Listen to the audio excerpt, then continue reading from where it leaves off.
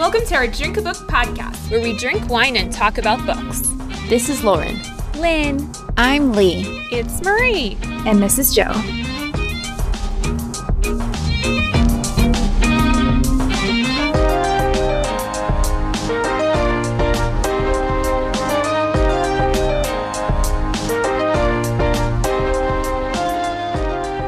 We are in our third stay-at-home quarantine edition of Book Club, right? The third one? Yep. Yeah, still going strong at home. We've already had lots of cat appearances, which is always good. I'm already on my second glass of wine. So this episode is like extra giggly. You all know why. Yes. What's everybody drinking? I've been drinking the same wine that I drank last time. And I was mentioning earlier before we started our recording that I have been drinking conveniently the same wine every time we are in book club. So I'm drinking the Cabernet Avalon. And it's very good. I rate it, whatever our highest rating is, 5 stars. I am going to just say that is going to be my rating because I've had it 3 times now. So it has to be good. I'm drinking Ferrante Riesling, a classic favorite of the group. It's really good. I haven't had it in a while. I kind of forgot how good it was. I have a Ferrante too, but I have the Pink Catawba, which is also delicious. I'm also drinking the same wine I had last time. It's called New Age. It's that sweet wine from Argentina. And it's just as good on my second glass today as it was last time. Nice. I finally opened this bottle that Jo brought home from the Finger Lakes called Ruby Vixen from Fox Run Vineyards. It's like a semi-sweet blush wine, and it is so good. I wish I had more bottles of this. 5 stars. This time our book genre was books that are already on your shelf, and we were all really excited about this one, and all of the picks sounded super good. Mm-hmm. But the winner this time was The Giver of Stars by Jojo Moyes, which was that, whose pick was that? I don't remember. Oh yeah, that was Lynn's book pick, and I think it was Lauren's genre pick. Okay, so I'm going to give everybody just a very vague description. Since last episode, we heard a pretty detailed description of what this book was about. I'm going to go the vague route this time and skip a little bit just to make it shorter. So, set in Depression-era America, a breathtaking story of 5 extraordinary women and their remarkable journey through the mountains of Kentucky and beyond. Based on a true story rooted in America's past, The Giver of Stars is unparalleled in its scope and epic in its storytelling. Funny, heartbreaking, enthralling, it is destined to become a modern classic, a richly rewarding novel of women's friendship, of true love, and of what happens when we reach beyond our grasp for the great beyond. And so after this point, just a spoiler alert, remember, if you haven't read this book yet, then you may not want to listen along if you intend on reading it in the future. And for the rating of this book, we have a 4.3 stars. And there are 127,000 ratings and 13,000 reviews. That's so many, because this was just published last year. That's Wow. I think that our good friend Reese probably gave this book a lot of publicity, which might be why it has so many ratings. And this one's going to be made into a movie. Is it? I didn't know that. There's no date yet or anything, but I think it said, I was looking it up, and the same person who directed her other movie, I think, is directing it. Don't quote me on that, but something similar like that. And then I don't know if this has to do with Reese Witherspoon, but I know she tries to buy all the rights to the books that she chooses for her book club, so that might have something to do with it too. But I think this would be an awesome movie. Oh, absolutely. Oh, yeah. I agree. Or even like a limited series or something type of thing with like maybe 10 episodes or something. just to delve. Because, I mean, I feel like there's a lot going on, so, yeah. Yeah. I can't wait to see who they would cast for it. I know, I looked it up on IMDb, and I was like, oh, there's no one listed yet. So I have a 5-star Goodreads rating from Myrna. She says, Jojo Moyes is one of my favorite authors, and this book does not disappoint. In this novel, we follow the ups and downs of tough, fascinating, and memorable women who become known as the horseback librarians of Kentucky. I like the way the author intertwined history with fiction. The author also did an excellent job of evoking images of small town and rural Kentucky during the Depression. If you enjoyed books like Where the Crawdads Sing, Before We Were Yours, and The Great Alone, you will certainly enjoy this one. And I thought it was interesting that she said that because I was actually talking to Lynn about how this book really gave me like vibes from Where the Crawdads Sing. I can see that. Same. Which was another one of our book club reads, which we all really liked, but it had that like strong female characters. There was a murder mystery, and there was a lot of like nature. Mm-hmm. So it kind of like gave me some vibes from that. But okay, and I have the 1-star review. And this is from Marsha, and she said, DNF at 35%. This is just awful. The characters are stereotypical tropes. The feisty local woman, the rebellious foreign woman, the physically stricken girl, polio, the ignorant, brutish men. It reads like a bad YA romance novel. The subplots wander around adding nothing. What I thought was going to be historical fiction about the horseback librarians, a WPA program championed by Eleanor Roosevelt, instead is just a boring romance. This subject deserves better. I'd give it 0 stars if I could. Damn. Whoa. 0 stars? That's a little extreme. Wow. I feel like if she kept reading, she would have changed her mind a little bit, right? Yeah, honestly, I think that if you haven't finished a book, you should not get to leave a review because you don't have the full story. Mm-hmm. So, sorry, Marsha, your review is not valid. It is really interesting. While I totally disagree with Marsha's review, a lot of the other reviewers who were giving it more of a negative rating, a lot of them were mentioning how, did you all see this? I know Lauren sent it to us, and Lee and I had seen it too. There are a bunch of articles. The one I'm looking at right now specifically is on BuzzFeed News, but there's another book published by Kim Michelle called The Bookwoman of Troublesome Creek that is like really, really, really similar to this book.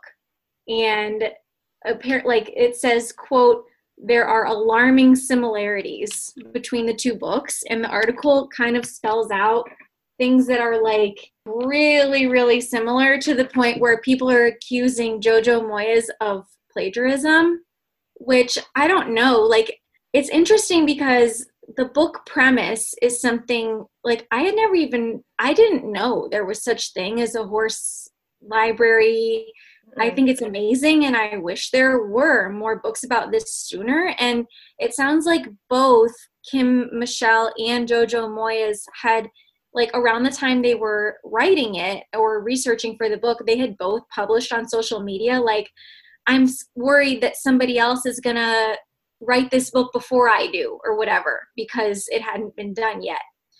So I don't know. It seems like a pretty big coincidence, but also maybe it could be a coincidence, but also it seems maybe a little bit too similar to be so. I don't know.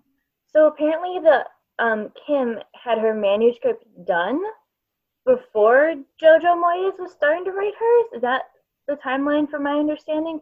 And I was looking at the BuzzFeed article, and I was looking at the comments, but this was really interesting to me. Someone, Jenny Trout, said, it's really not a secret that publishers will take smaller or debut authors' manuscripts or ideas and farm them out to bigger names. Unfortunately, What? Richardson will probably end up blacklisted over this because she didn't keep her head down and let it happen. which I was like, Oh I my didn't God. know that at all. Like, is that true? I didn't know about that, but it did say in the article that I think they had the same publisher, didn't they? Or they were publishing through the same company or something. I don't know. I don't know. And sorry, I should have said her full name is Kim Michelle Richardson. I just said Kim Michelle. Yeah, so I don't know. Like, I was reading the similarities, and some of the lines are literally almost word for word, which I'm like, why would you, if that was your intent, like, wouldn't you be a little more subtle about it? And they're not like the most crazy innovative lines either. Like, you know what I mean? Like, I feel like it's nothing worth copying what she wrote over. Right. Yeah, and even little things like they both had a wedding that happened in October, and just like little parts of the plot that, like you said, aren't really big deal. It's not like super important to the story, but why would they have copied it Right. if that's the case? Yeah, and even like, I think it said that both books, one of the women working for the library was Black, and there were no actual like historical records of a Black woman working for this program. So that was kind of like a weird coincidence.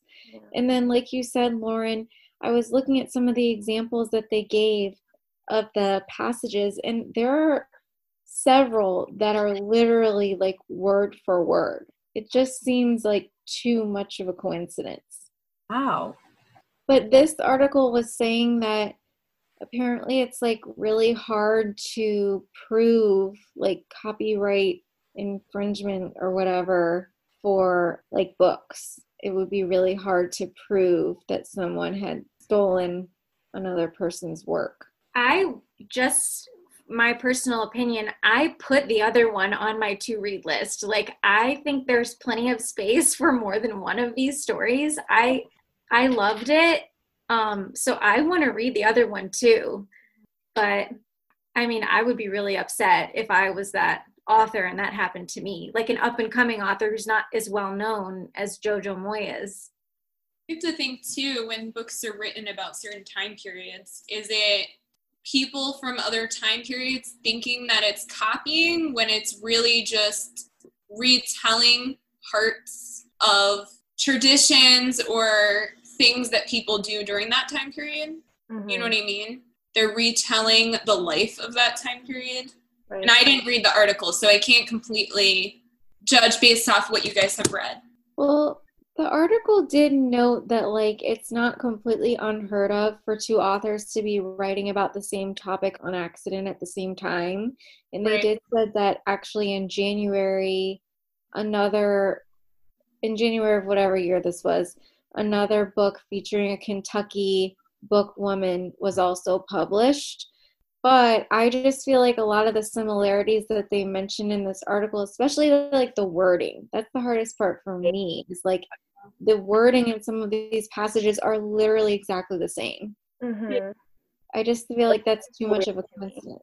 It just seems odd to me, even if they were firming out ideas, that like another author who obviously can write and writes books that are popular would not change the wording or something. Like, why would you take word for word? Right. And I'm not saying that she did, but it sounds like somebody did. But both of these people are authors, so they can write. They could come up with their own Right. method of saying it without having to have it be like actually copied. That just sounds odd. Mm-hmm.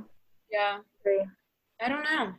I know. I would be really sad if she did take these ideas from another author, because I loved the book. I gave it 5 stars, and I didn't see this article until after I was done and had already rated it, and then like was looking at some of the reviews and stuff. And so that would be like the only thing that would make me not want to give it that rating. But it didn't take away from the fact that I loved this book. Yeah, I really liked the book too. I gave it a 4 out of 5. And I didn't know about any of this until after I finished. I was like Googling about the book and saw this BuzzFeed article. But yeah, like I'm conflicted because I loved the book. I thought it was really good, but I also have a problem with it if she did steal this other author's work or if someone did. Yeah. I loved it, like, from the minute I started reading it. I think for me, like, a lot of it was the content of the book, but I think the reason I ultimately gave it a 5 instead of just a 4 is because it's like my, like, literacy and, you know, putting books in the hands of people who it will empower is like my passion as an early childhood educator, like with a master's degree in literacy. Like, this is like my passion. And then on top of that, like, the feminist, you know, theme of the book and the female empowerment and then empowerment through books was just like everything I've ever wanted in a book and didn't know until I read it that, like, I didn't have it yet in my book repertoire. I don't know. It just, like, made me love it so much more that was, like, the overall tone of the book. Like, while I was reading it, I was freshly on my summer break from school.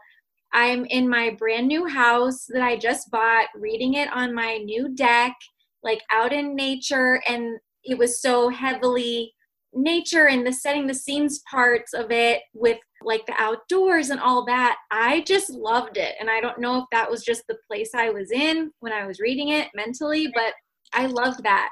I still enjoyed the book, and I still give it a 4 because it was a boring to a absolutely love the rest of the book, because I found that more after page 143, after Garrett dies, you know, it started to pick up and it seemed more exciting. More events were happening, more things were happening, and it was catching my attention more.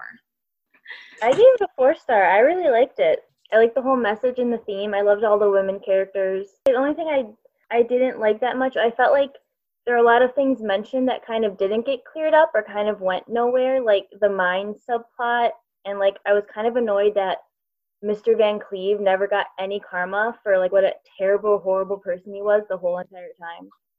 And then some stuff with Bennett I felt like never got cleared up. But overall, I really, really enjoyed it. I also gave it a 4-star. I thought it was really good. And I feel like I haven't read that many books that take place in, like, Kentucky or anywhere nearby in this time period. So it was really interesting for me, too, to learn what it was like to live there.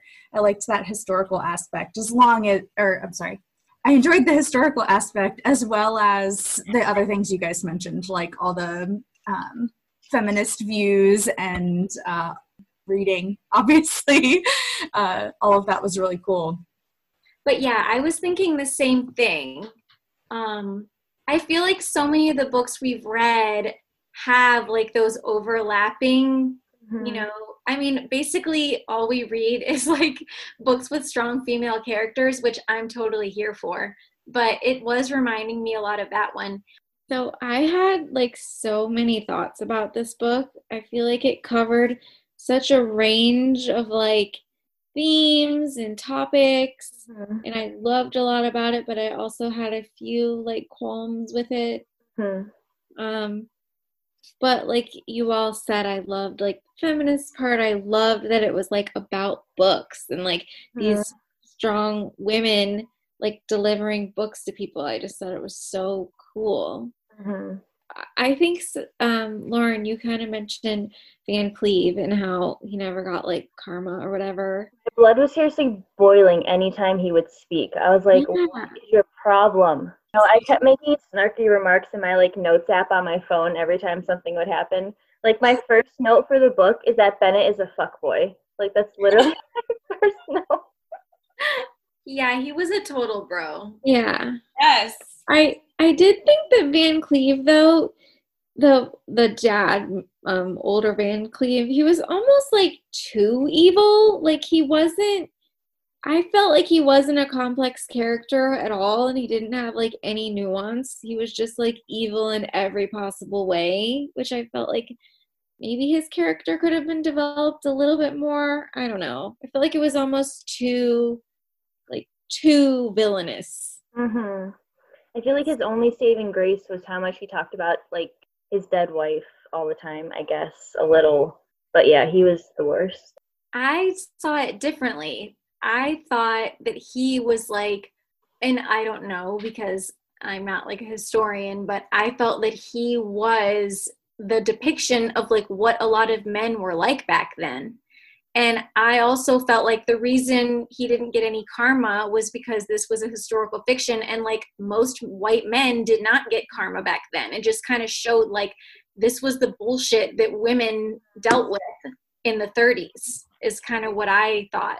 I actually made a comment as well about the same thing, but for me, I made a comment almost to myself of saying I need to, in my head, separate myself from the time period, because a lot of times I find that I'm not thinking about the time period. I'm thinking about what's happening today because I'm reading it now and realizing that, yes, everything that happened with him, mostly it happened because of the time period and what was going on during the time, and that it was okay, as I put up air quotes right now, because a lot of that did just slide by. That was a norm.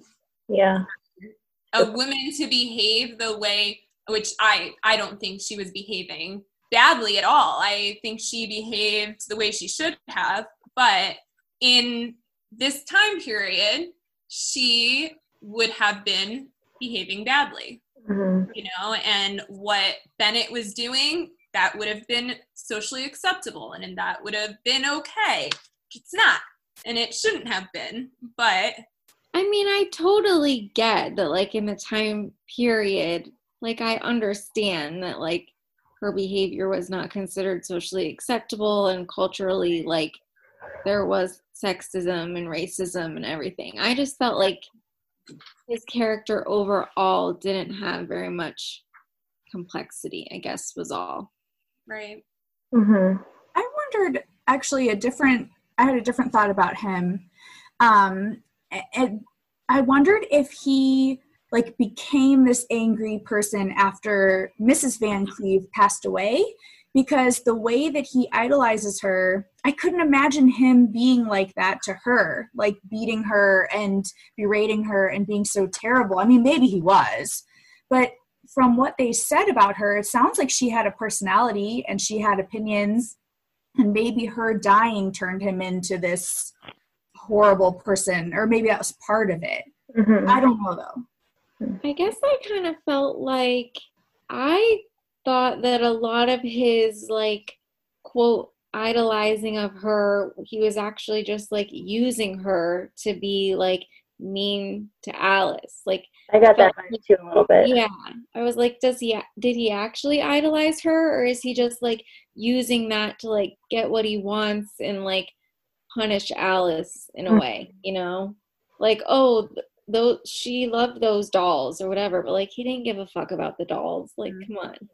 I kind of thought that too. And then also I felt like, is this another underlying message of the book and like the sexism that was going on in that time, that the only time a woman is idolized is when she's dead? Like when she was alive, were they treating her the same exact way that Alice was being treated? And just now that she's dead and is like not, quote, bothering them anymore or whatever, like now they can act as though she was this perfect person.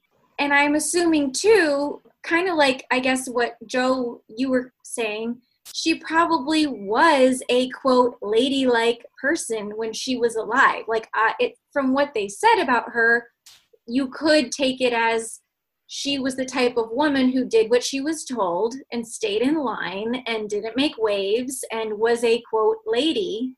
Like in that case, they probably did idolize her because she basically could have been just adhering to anything that the men in her life told her to do or wanted her to be. Probably the case. She probably was like that based on everyone else in the town. It seems like most of them were like that. Now that I'm thinking about it, I remember Mr. Van Cleve mentioning multiple times, like, putting your woman in line by, like, abusing her physically. So I guess that kind of leads me to believe that maybe he was abusive to her and she just kind of, like, gave up. You know what I mean? Like, she was tired of getting smacked around, so she was just kind of docile at that point. That gives me the Color Purple vibes of Silly versus who was the other woman who basically did not do what her husband wanted her to do. Yes. Oh, I know what you're talking remember. about. I can't think of her name right now. No, there was a part on page 198. It was when Marjorie, when she said, you know what's the worst thing about a man hitting you, Marjorie said finally, ain't the hurt. It's that in the instant you realize the truth of what it is to be a woman, that it don't matter how smart you are, how much better at arguing, how much better than them, period. It's when you realize they can always just shut you up with a fist, just like that. I remember reading that and being like, damn. I was like, wow, raw. That was my comment on the side. I don't know if you remember, but she also has like almost the same thought at the very beginning of the book on page 4 in the prologue. That was the first note I took on the book, is that she says, and there's the bare truth of it, for her and all the women around here, doesn't matter how smart you are, how clever, how self-reliant, you can always be bettered by a stupid man with a gun. Honestly, still pretty relevant these days. Yeah. Yes. And I was thinking about that as we were reading the book, that a lot of it at a different level, of course, it's still there. You know, it didn't go away. It's at a different level, but Yeah, like now it's just in most cases like more subtle Mm-hmm. and not like as overt as what Van Cleve was doing, but like we still get the same kind of bullshit today. But I loved like whenever Alice would like come back at them with a question, like I just loved it when she was like asking the pastor for the article about riding a that was horse, great. jiggling a women's insides. I was like, Yes. yes. And That was then great. and then when she was asking him, like, what about the Bible verses for beating up your daughter-in-law? Like, yes, Alice. I know, I loved it. I love when she said the jiggling, that's not a medical term I'm familiar with. When they were saying that like her insides were going to be jiggling around and like ruined from riding on the horse. Like I love that. It was the best clap back. Like that's not a medical term I'm familiar with. She was like, we do that in England. All like women learn to ride in England. Like, do you think they're not having babies? Because they are. And he had no response. I know. I loved it. I loved all of her, like her unwillingness to just be stopped and put in her place by them. I loved it.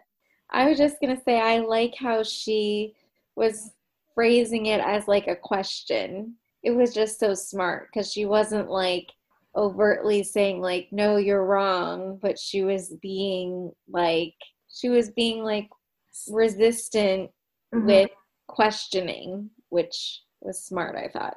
I feel like it's kind of that thing now where if somebody says something like, and they try to make it a joke about like sexism or racism, you should just be like, what do you mean? And like make them explain it to you, and so they can see how like dumb they sound. You're like, I don't get it. What do you mean? Yes. Okay, I was confused though. Like, what's the deal with Bennett? Why is he not sleeping with her? I said, is Bennett gay with 5 question marks? I was like, what is happening here? Yes. I think he might be. Yeah. I don't know. I mean, Also, like, I thought about that because, I mean, on what page 181 was when they were talking about the book and has sexual content. And I made a comment and I was like, haha, and men are complaining? Haha. I'm sorry, but I think in the 30s, in the 20s, I think that's the one consistent characteristic of men that probably has never gone away. And why are you complaining about your wife wanting to be sexual and touch you? Well, I don't and understand. he told his dad. Like, Right. what the fuck? I did not. I was like, what is Hey, happening? Dad, my wife wants to touch me. What do I do? He told his dad that, but then his dad's like, why aren't you having babies? And he's like, I don't know. Like, why Have to have that sex. connection to have isn't babies. there? Yeah, I don't know what the deal with Bennett was, because they did make it seem like a lot of the other couples in the town were having like a lot of success from that, the sex book. So clearly Bennett has like some kind of issues, but I don't know if we're supposed to think that he's gay, or is it supposed to be like this weird, like oppressive upbringing by his crazy dad just kind of like totally messed him up. That it's like, is it some kind of power imbalance that like if the woman is initiating that kind of thing, it's taking the power away from the man? That's a good point. It could be. I guess it's just weird because he didn't initiate anything, according to Alice. Right. And then at the end, like Peggy ended up coming in for the book. So is that meant to imply that he's like not into women? And like he doesn't want to tell him his dad for obvious reasons?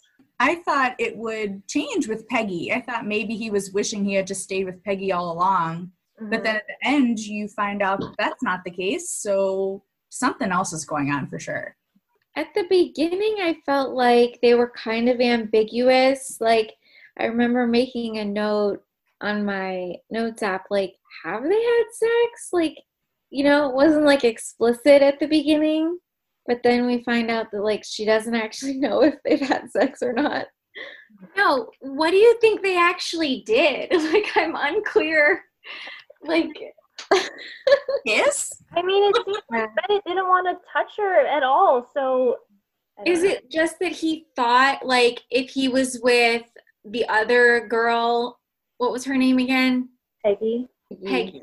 If he was with her, that she would be ladylike and wouldn't give him any issues, like, socially, you know, or with his dad, and just, like, be quiet? But then, like, Bennett kind of had a redemption arc because at the end, he, like, helped them sort of with the investigation or the trial or whatever. So, like, I guess at the end, I was, like, a little bit conflicted about, like, how we were supposed to feel about Bennett. It's like, obviously, he still sucked, but, like, he didn't suck as much as Van Cleve.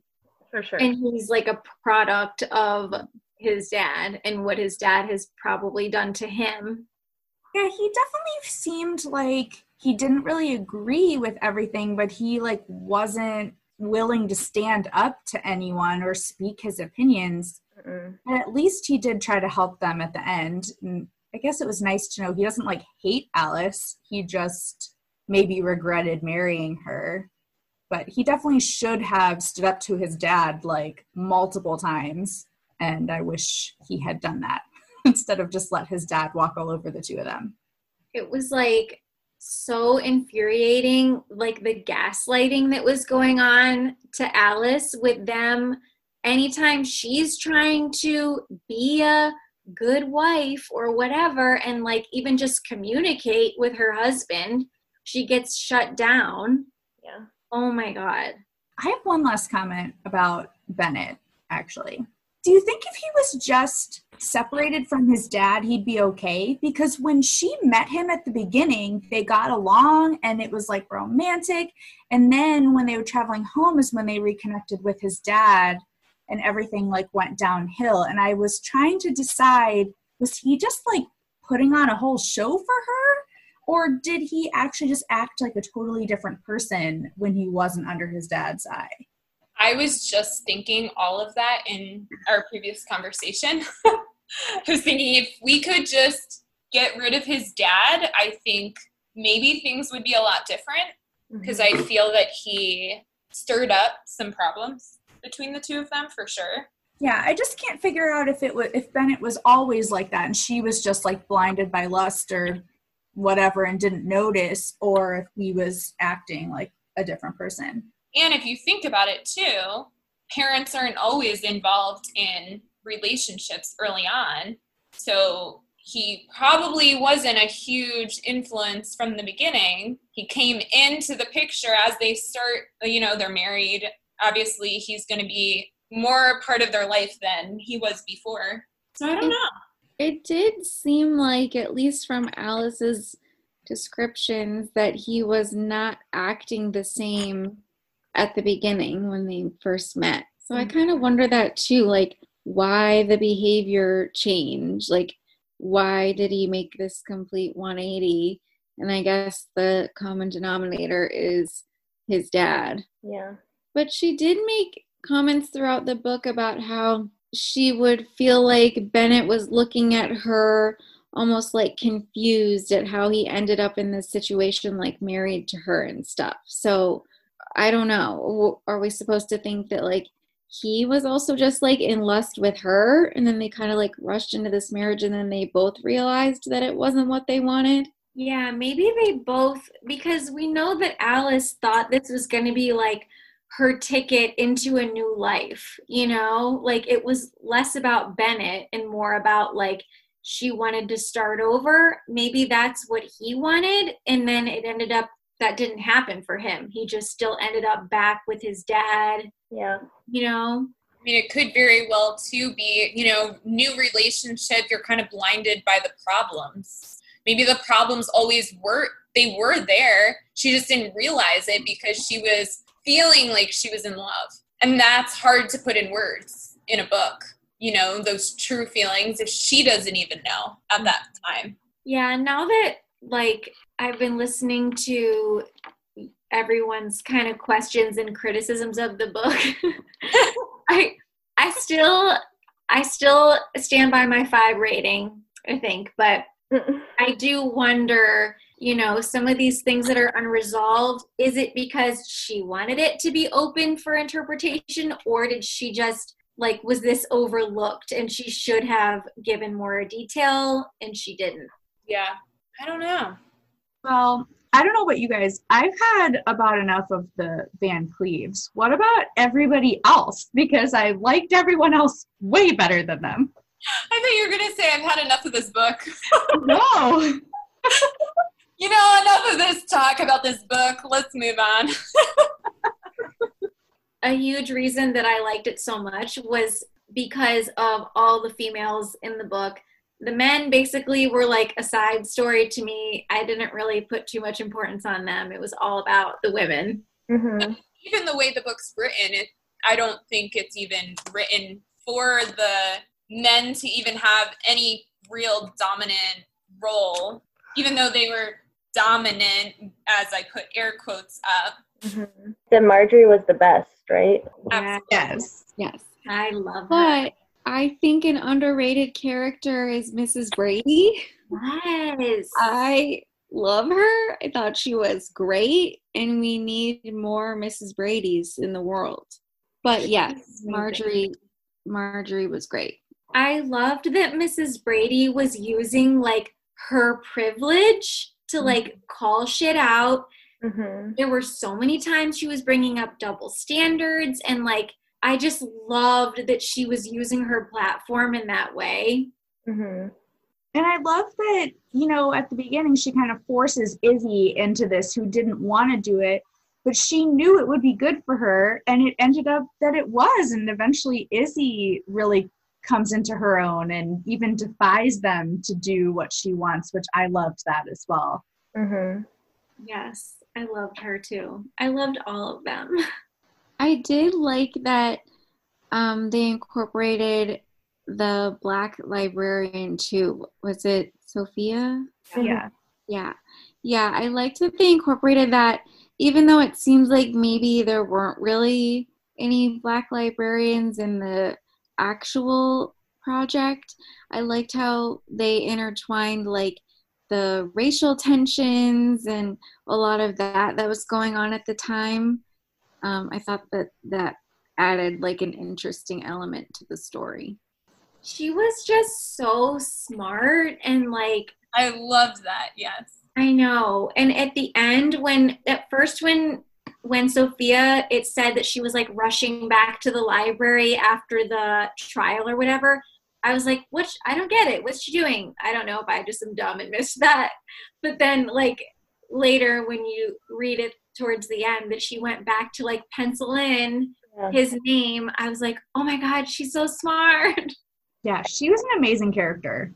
I was like kind of disappointed that at the end of the book, like I loved Marjorie and I thought she was an amazing character, and I loved that she was like unconventional and nonconformist, but I was kind of disappointed that at the end of the book, like she got married and had a baby. Like I agree. I get it, but I was like, couldn't she have either had a baby and not gotten married, or like not done either, because then we could have ended out the book with her still being like unconventional, because then at the end she just like did what all the women are expected to do. And I know that's not why she did it, and it had like her own little unique circumstances, but still, I don't know. It kind of bugged me. I felt the same way. I was kind of annoyed that they made her get pregnant. Like, I don't know, I wanted her to be like a wild woman, free to roam the land with her horse and her books, and then go back to her like lover at night. I don't know. I was kind of mad she had to be pregnant and then like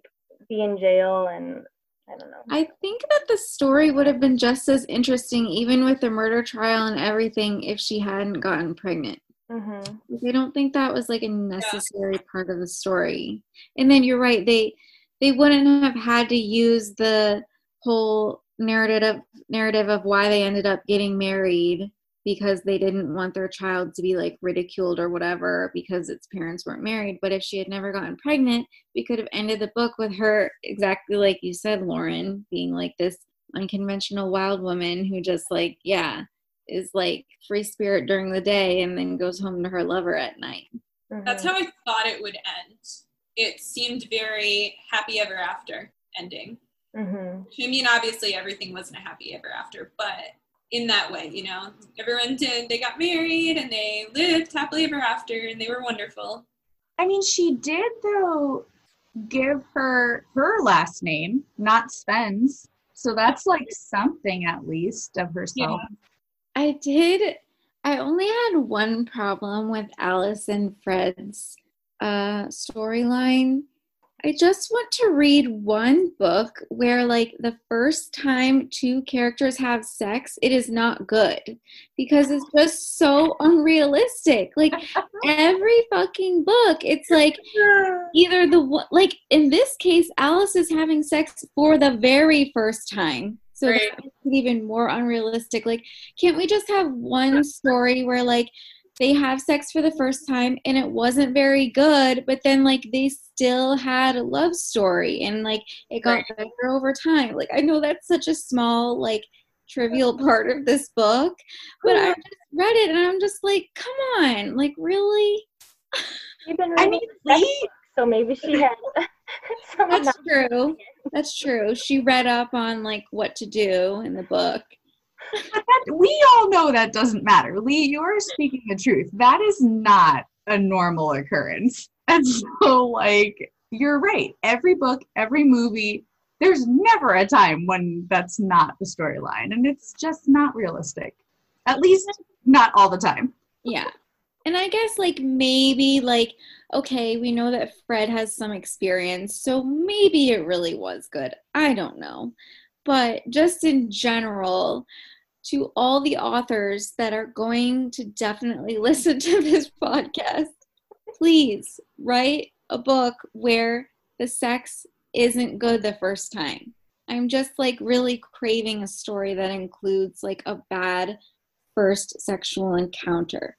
Then we will read it and promote you on our podcast. Yes, I totally agree. And to be more clear, you're talking about a consensual sexual encounter. Yes, absolutely. More of that. More of that. Yes, absolutely, in a consensual situation. Yeah, that's a really good point. It's like so unrealistic. Absolutely. But I did like the two of their like love story. I liked it. I thought it was a good like addition. And I mean, I'm guessing we were like supposed to know, like I knew from the very beginning that like Alice and Fred were going to be a thing. But, like there were lots of hints even at like page 30, or I don't know exactly, but very early on in the book. Yes. And I feel like Fred respected her as like a human being. You know what I mean? Like I feel like maybe how Van Cleve was, like he respected his wife, but insofar as she was a woman and she kind of fell into her role. But like Fred was okay with Alice, like however she chose to be. And even from the beginning, I feel like she was laying the foundation that he was like not like a lot of the other men at the time. Like she had him saying a quote about mares or something that thought was relating to women, like something about all decent mayors having opinions. So she was like showing us from the beginning that he is like respectful of women and like them having their own opinions and being independent and stuff. This just made me think of someone on their library route, Jim Horner and his girls. Can we talk about another redemption arc? Like it was so, he was like enjoying his girls reading and like learning, and he was so proud of them. I know, I loved it. Yeah. I agree. That was so cute. And I was not expecting him to have a turnaround like that. I know. I loved that too. And I feel like that goes back to what Lynn was saying at the beginning, just like the power of books and literacy and like the relationships that these women were making with these people around like education and literacy. I just loved that like that was strong enough to like change someone like Jim Horner. And that really happened, you know, like those are, I know they're not real stories from the book, but like stories like that did exist with this Packhorse Library. It's just so cool. I really liked that Beth and Izzy and Sophia didn't really have any story except for their friendships and like their own improving themselves. And at the end, they all advanced their own lives, like on their own, basically, or with help from each other. And even Kathleen, who ended up, I guess, having a fling with Jim Horner, like she also had that on her own terms, like just kind of lover, taking him as a lover, not getting married or anything. And I liked how the rest of their storylines were not worried about romance or anything, and just on like themselves becoming better people. I thought that was really cool. Yeah, I agree. And I loved like their relationships with each other, the librarians, was just like so, at least for me, reflective of like what my relationships are with the women in my life. And I marked down on page 357 when Alice was like thinking she was about to move and stuff. The author says, she turned in her saddle and looked at the group of women behind her and realized she loved them all, that leaving each of them, not just Fred, would be a wrench almost greater than anything she had endured up to now. She couldn't imagine meeting women with whom she could feel so in tune, so close to in her next life, over polite chit-chat and cups of tea. And I say this all the time, that I feel like my relationships with my female friends are as important to me as my relationship with my romantic partner. I just really liked that was part of the story because it's so true. Like it is just so different, and it just brings a different dynamic in it. In a lot of ways, it's like way stronger than your relationship with a man could be, in my opinion. And most books, they don't talk about that. They're always about relationships with a man, you know, love stories. And I know, obviously, every story, there's stories with friendships, but not as powerful, like you were talking about. So I really did like that, too. Or just romantic stories in general, with any gender. Yeah. But you're right. The friendships versus romance are very different. And I definitely agree with what you said, Lynn. And then, like, just the connections between them, like, then at the end when Verna came into it, that was, like, I wish that I could have heard, like, the whole conversation that they had with her when they went to her house, but just the fact that even she, because of the connection she felt even with Marjorie and, like, going through some of the same experiences, like, sister solidarity, like, this is what, you know, that's what this is, but I just loved it. So I was a little confused, and I think I got my question answered when I was looking at like the Goodreads Q&A section, but I wanted to see your thoughts. So was it implied that Verna was like raped by her father? Is that what we're all, okay, that's what I was thinking, and then I wasn't sure. That's what I assumed. Made up the story about him returning the book. Yeah.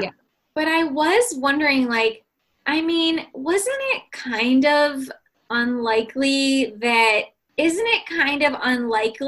that law enforcement would believe that he was like a client of the library? Because didn't Marjorie say on previous occasions that like she hadn't had any contact with him and he wasn't getting books from them?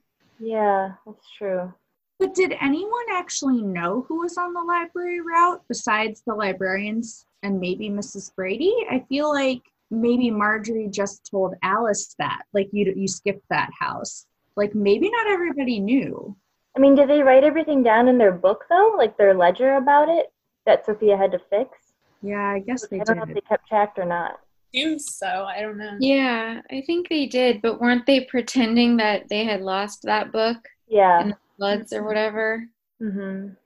But yeah, I feel like they made it sound like because they didn't really have any concrete evidence. Like the whole trial was based on like hearsay from Van Cleve, essentially. So then when they had this like firsthand account from the daughter, they didn't really have any legs to stand on. Which is kind of refreshing, actually, that they would listen to a woman and like believe her and be like, okay, you're right, you're free to go. And I guess thinking about it, like, didn't he shoot at her in the beginning of the book? Didn't he put like a hole in her hat? Like he literally tried to murder her already, and then she's gonna be like forced to be in jail about it. Oh my God. Yeah, like she was acting in self-defense. Mm-hmm. Did any of you know or suspect that he was dead from that encounter with her? Because I didn't. I didn't. No. Oh, No. I remember they kept mentioning that it was lost, but I was like, oh, okay. Wait, do you mean throughout the book when they kept saying the Little Women book is missing? Yeah, I didn't realize that was going to be connected to his death. No, I didn't. No, not until they said that when they found his body, he had a bloody Little Women on it. That was like, oh, that's connected for me. Okay, I wanted to make sure I wasn't like being dumb and missed something. I felt like we didn't really get confirmation though on why he was like attacking her. Was it because of the library and he didn't believe that women should be delivering books, or was it because of the bad blood between their families? Well, didn't he mention the like sexual book that he thought she was delivering like evil books? Oh. He didn't like everything that all the women were doing. Like, do you think it was probably a combination of both of those things? Like the bad blood in the family, and then also he didn't believe in, you know, spreading literature specifically to females and like sexual literature. And that he's drunk. Yeah. That doesn't help. Would we all recommend the book? Yes. Definitely.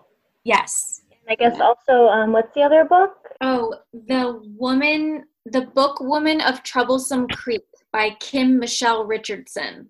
Yeah, maybe that should also be a to read. For sure. Yeah, I love this book. I thought it was great. I can't wait for the movie. Me too. Same. We'll have to make it like a book club viewing, maybe. Yeah.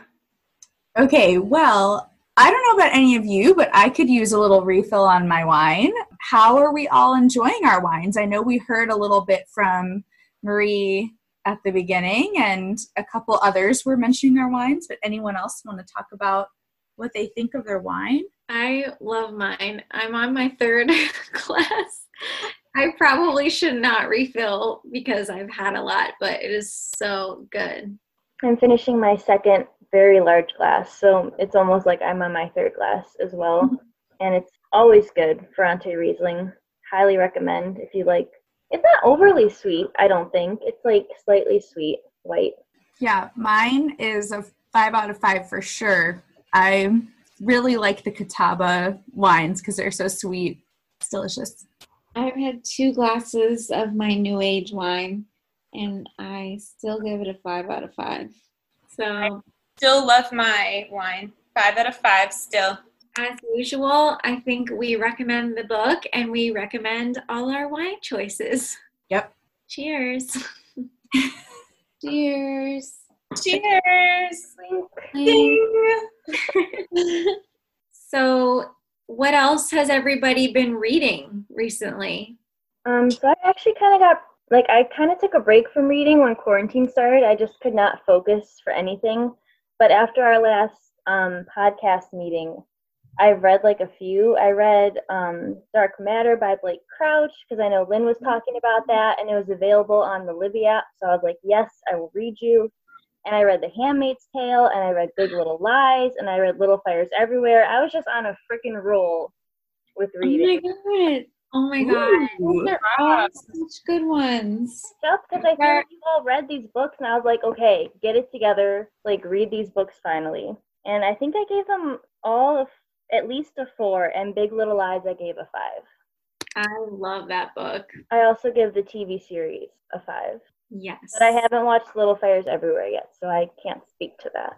I've actually read several books since our last meeting also, so I'm going to recommend 2, if that's okay. I read Say Her Name by Zetta Elliott, which is a collection of poems. And I saw that one recommended online, like in a Black Lives Matter post, like, read this, but she actually, had published it before. It's not like she published it during all this, but I felt very in the moment when I was reading her poetry, and I thought it was really good. And the other one I really liked is called Allegedly by Tiffany D. Jackson, which I just finished today, actually. And I also really enjoyed that one. So I would recommend both those. I gave them both 4 stars. Nice. I finished Harry Potter, all of them. I don't remember if I had finished them yet last time. I think you were on like Half-Blood Prince or something last time we talked. Okay. Yeah, so I finished, which made me really sad. I had like a Harry Potter hangover after, I felt like. But I did start reading How to Be an Anti-Racist by Ibram X. Kendi. Kind of like Joe was saying, I just feel like in this moment, like, we don't know when this is going to come out, but right now we are experiencing Black Lives Matter protests, and there's a lot of talk about police brutality against Black people and just racism in general. So I felt like I need to be reading some books about this topic to be a better ally and be better informed. So I have a bunch of books in this sort of genre on my list, but I'm currently reading How to Be an Anti-Racist, and I really like it so far. I read Little Fires Everywhere, loved it, rated it 4 stars, and that was all I read. I also have a lot of the books on my to-read list right now that are like on the way to me but haven't come to me yet, to help educate me on being a white ally for Black lives and helping me to understand and advocate more. White Fragility is one that I'm waiting on. I did get the audio version, but I haven't started it yet. And I also want to read, this is another, I think it's another poetry book, Counting Descent by Clint Smith.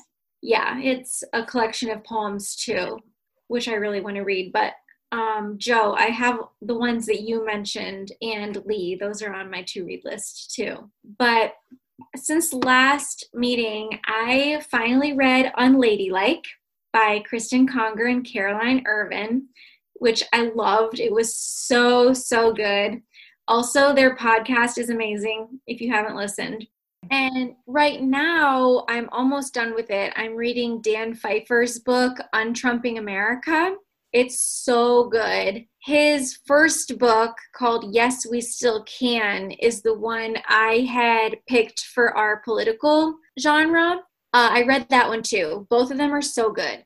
The one I'm reading now, Untrumping America, is basically everything I wanted from Ezra Klein's Why We're Polarized. He clearly lays out like why we are polarized, what Republicans are doing basically to like exacerbate the problem, what Democrats are doing and why sometimes our approach isn't working. And he gives a lot of suggestions of how to like move forward in a way that's going to benefit democracy. But it's so, so good. And he's like really funny. The way his writing style is really good. So I highly recommend. Are we ready to pick our book for next time?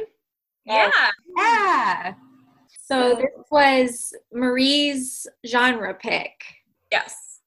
So I was trying to, since we've been doing our book club for 3 years, we've done almost every genre, and I was trying to be creative. So the genre pick I chose was any author that we have chosen as a book club book over the past 3 years. So that doesn't necessarily mean since we've started our podcasts, it means through the 3 years that we have been meeting together as a book club.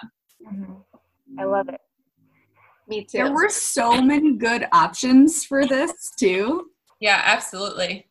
We've read a lot of books. So the book that I picked was 19 Minutes. I had it on my bookshelf. Oh. It's by Jodi Picoult. I think that's how you say her last name. If not, I've been saying her last name wrong since like high school. I put that on my to read list in 2013, and it's been on my bookshelf forever, but there's just always a different book that I read over this one. So this one says, in 19 minutes, you can mow the front lawn, color your hair, watch a third of a hockey game. In 19 minutes, you can bake scones or get a tooth filled by a dentist. You can fold laundry for a family of 5. In 19 minutes, you can stop the world, or you can just jump off it. In 19 minutes, you can get revenge. Sterling is a small, ordinary New Hampshire town where nothing ever happens until the day its complacity is shattered by a shocking act of violence. In the aftermath, the town's residents must not only seek justice in order to begin healing, but also come to terms with the role they play in the tragedy. For them, the lines between truth and fiction, right and wrong, insider and outsider have been obscured forever.